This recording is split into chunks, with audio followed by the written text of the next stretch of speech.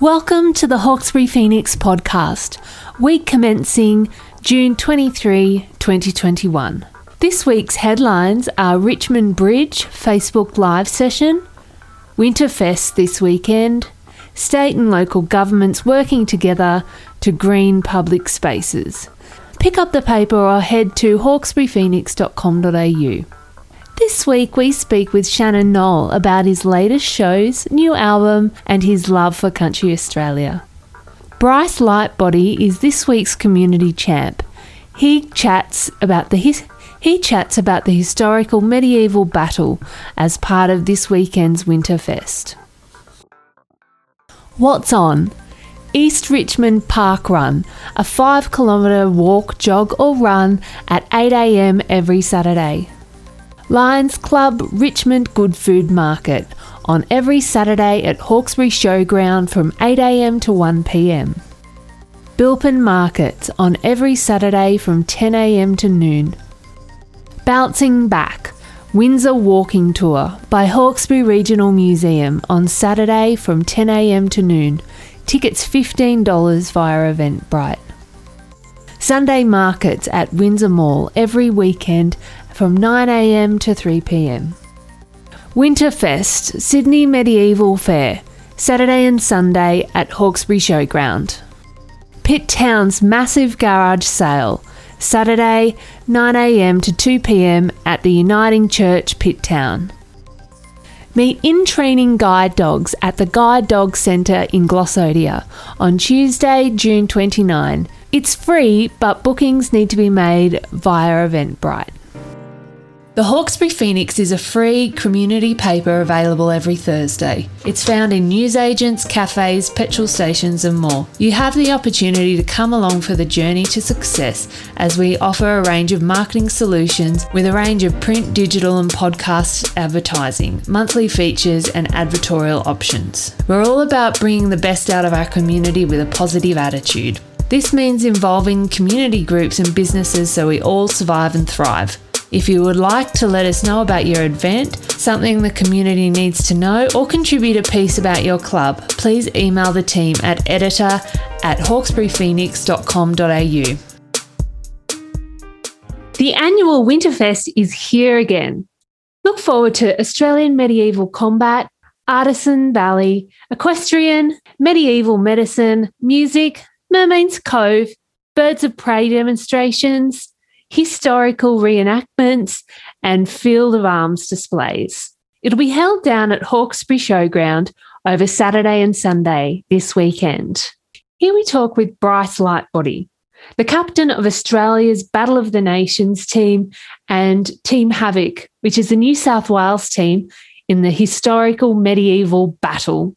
Bryce will be part of the historical medieval battle sports on the weekend, as the Australian Medieval Combat New South Wales Cup is part of Winterfest. Thanks for having me on as well.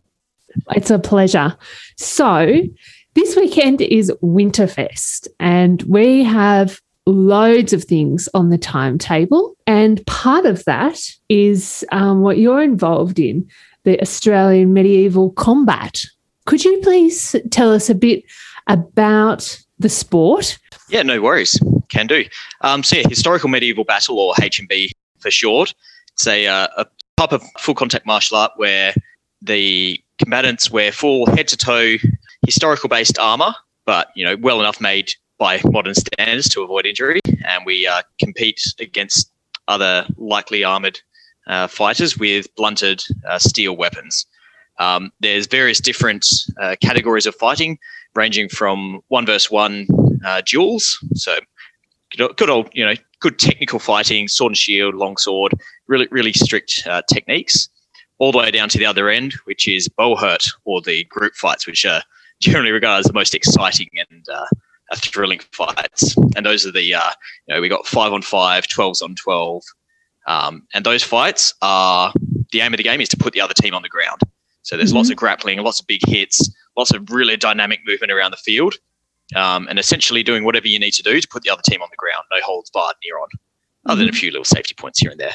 But very, very exciting to watch.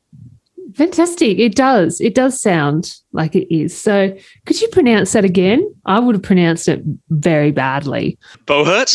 Bohurt. I thought it was, yeah. Yes, it's based off of a French word from 14th century tournaments. So there's a few different pronunciations, but Bohurt. Is that what we can expect on the weekend? Or is it the one-on-one? Oh, most definitely. Great. So we're going to be doing a whole series of different types of categories.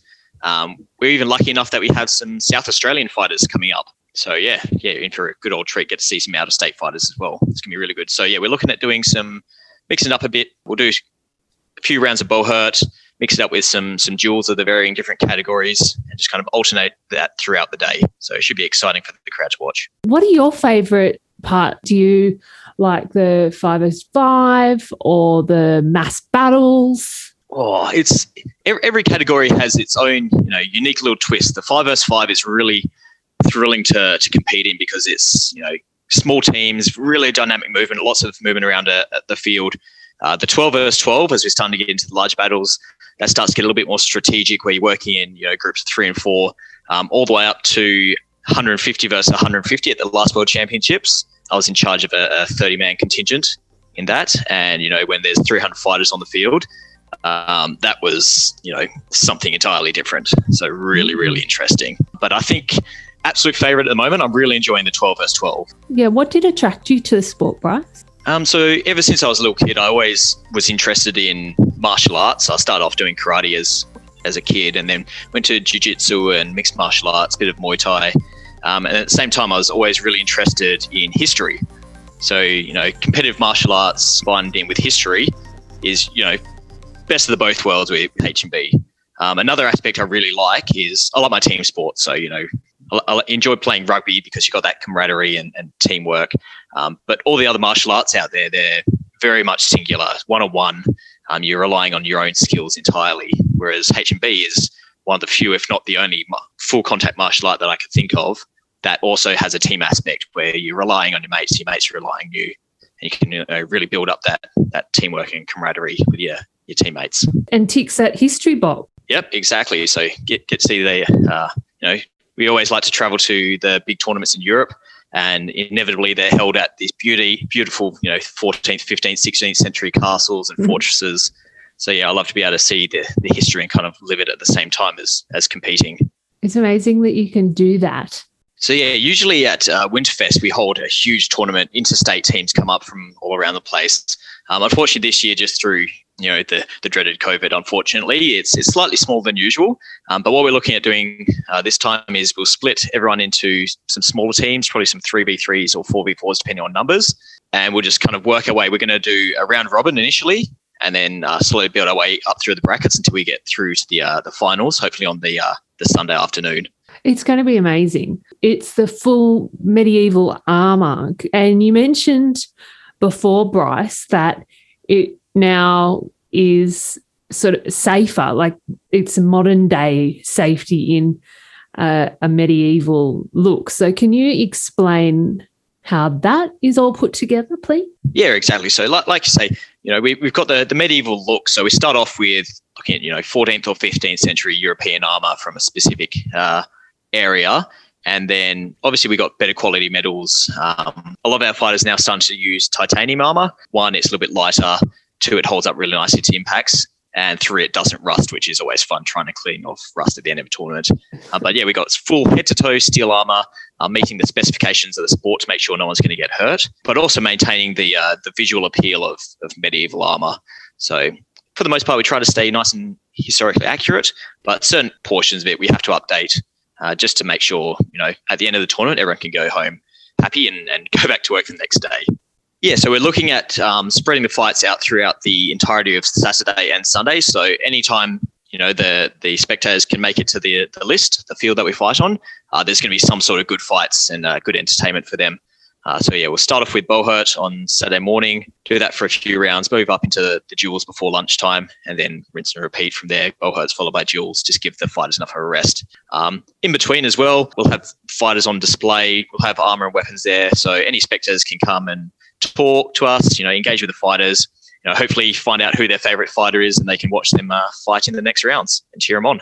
I'm really looking forward to it, and it's going to be a fantastic weekend for the Hawkesbury community to learn and have a really fun and interesting weekend out. We get to see something really interesting that only comes round this once a year. Have a lovely evening, and we'll see you on the field. No worries. We'll see you on the field. And hopefully we get plenty of your viewers coming in to say good day and watch the fights. You'll all enjoy it, I'm sure. Thanks, Bryce. I'm very happy to be speaking with inspirational Aussie singer Shannon Noll.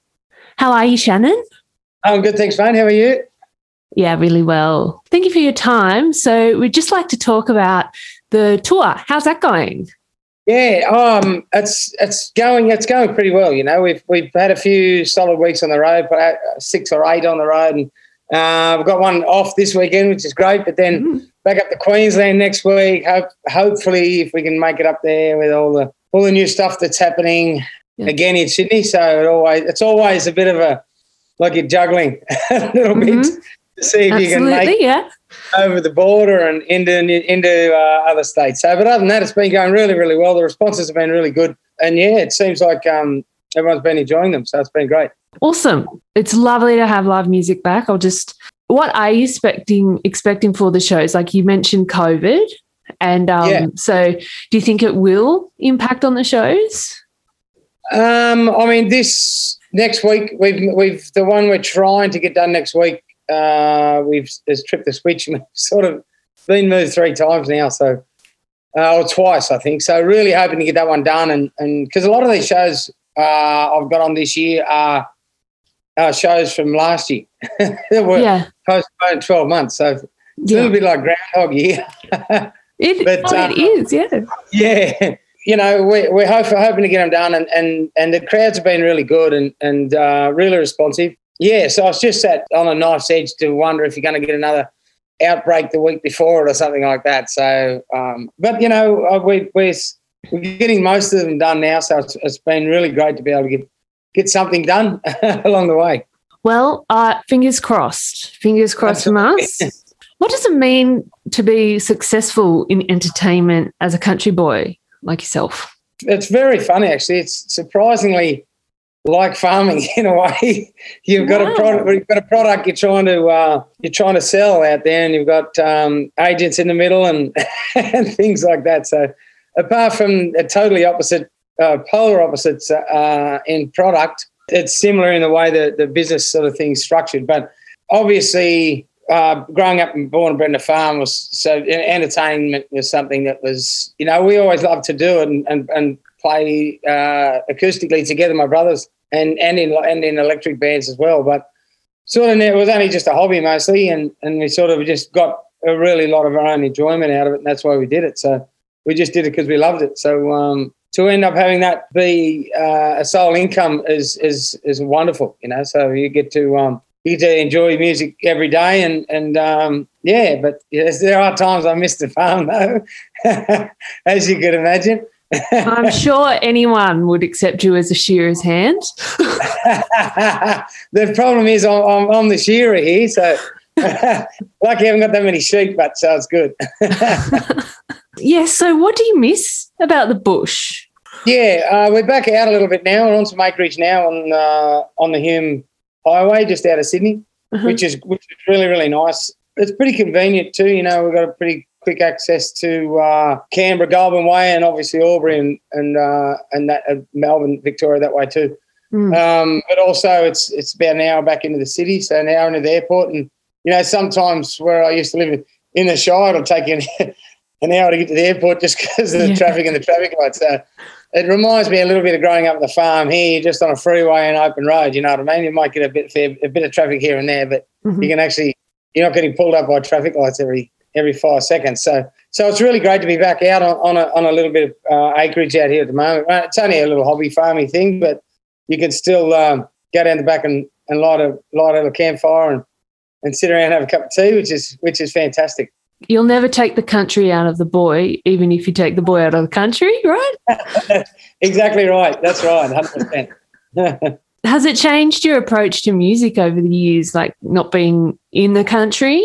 Yeah, I don't think so. I don't think my approach to music has changed. The the always the love and the enjoyment for me is the touring side of things and live shows, you know, and over the last few years we're playing more and more festivals and more bigger gigs like that, like your Denny Ute Musters and stuff like that, and big festivals like that, which is so much fun, which I'm really, really enjoying. We've played a few this year, and there's just, there's so much fun. You get to catch up with people you haven't seen, other artists and that sort of thing that you haven't seen for a while, which is always really great. And also to watch other artists' sets. Because I think we all go there for the one goal, and that's to try and give everyone a great time and also enjoy ourselves as well. So it's really great to watch other, blokes people I grew up listening to and buying albums of and things like that sometimes down on the same bill. I mean, we still get a few pub gigs here and there, which are the good old pub rock shows, which are a lot of fun too. So, and then, of course, there's a few of the COVID ones where they're restricted numbers and we're doing them acoustically. So we're getting a really wide range of textures within the shows this year. So that's a really nice thing. Oh, yeah. Well, it must be nice for, I'd say, any artist to be back. Like if you've been playing, like you say, tour stages and then to be back in the pub. Yeah, no, it's great. It's a lot of fun, and people are, definitely been looking forward to getting out and having a good time, seeing some live music again. Going from some of the reactions that we've had over the last sort of 6 months, it's been really, really, really great. So you've got the new album out, and why is Raw different to your previous releases? Well, it's a completely acoustic album, or semi-acoustic, so it's something I've never really done in a recording scenario before. They've always been full band, all the bells and whistles, your percussion, bass, drums, keys, backing vocals, or even though this got backing vocals on it as well, though, electric guitars, all that sort of stuff. So it's a really stripped back sort of setup with this album, and it's been really nice because we've actually had to do a lot of these sort of acoustic shows due to COVID numbers. So it's been great to be able to whilst recording this album, also be actually performing a lot of these shows in the same way, So this one's so it's fully semi-acoustic, and it's all the big songs that I've done in the past in this format. So plus a couple of covers from some bands that I've loved for years and years, and also 2 brand new originals in there as well, which are sort of in that acoustic sort of style as well. It's not a greatest hits just yet. That's what we're like to hear. Thanks, mate. It's it. The acoustic segment, the greatest hits. Yeah. Do you look to veteran singers like Jimmy Barnes and John Farnham as someone to aspire to? Oh, absolutely. I was on tour with Jimmy one time, and I said, so when do you start actually making some money out of this, mate? And he said, I'm only just starting to do it now. And I went, oh, crikey. So, just them 2 guys are the pinnacle of Australian touring at the moment. I think that, obviously they're the biggest and most successful that we've got and have been for a while going around. So, every show they do is, over at least most times over 5,000 or 6,000 people without raising a sweat, which is wonderful to see. I think it's great to see Australian acts headlining Australian festivals like the Red Hot Summer and things like that, and as well as the Summer Sounds, the one I've been on with all the guys from that, Richie Clapton and all those guys, Wendy Matthews and all those guys. So it's amazing. It's great to see Aussies headlining, Australian tours and festivals. But I think Jimmy and John are obviously what everyone would want to aspire to as a solo artist, I suppose, given. They've worked so hard. They've released some amazing music over the years and thoroughly deserve to be doing exactly what they're doing now. They've put probably 40 years into their careers, so I think they thoroughly deserve to be at the peak, at the place that they're at now. And the level of success that they're experiencing now. So it'd be nice, lovely to be down the track and be sort of in a similar vein, with that sort of thing. So. Yeah, I definitely take a lot from those guys, and every time I get the chance, I make sure that I take it all in, and watch and take notes. Yep. There's no doubt you'll be up. That will be you. Are there any other musical influences that you're enjoying at the moment? Yeah, there's a bit of rock and rolly stuff coming back now that I enjoy. I'm sort of a big fan of. Sadly, they've both passed. Chester Bennington and Chris Cornell. I was massive fans of those internationally as vocalists. You know, they don't muck around. They're real singers. You know, they really push. I mean, like Jimmy and Johnny as well. You know, they really push hard to get the notes, and they're very powerful voices, which is my favourite type of singing. You know, so that's what I've sort of been listening to a lot of those guys over the last probably 6 months, I suppose. But I've always had that bit of a rock and roll flavour in my taste in what I like in music. So I think that's why, you know, Chisel and bands like that have always been sort of at the top of the list for me, I suppose. Speaking country again, has the resilience of Aussies after the droughts and fires and now pandemic inspired any new work?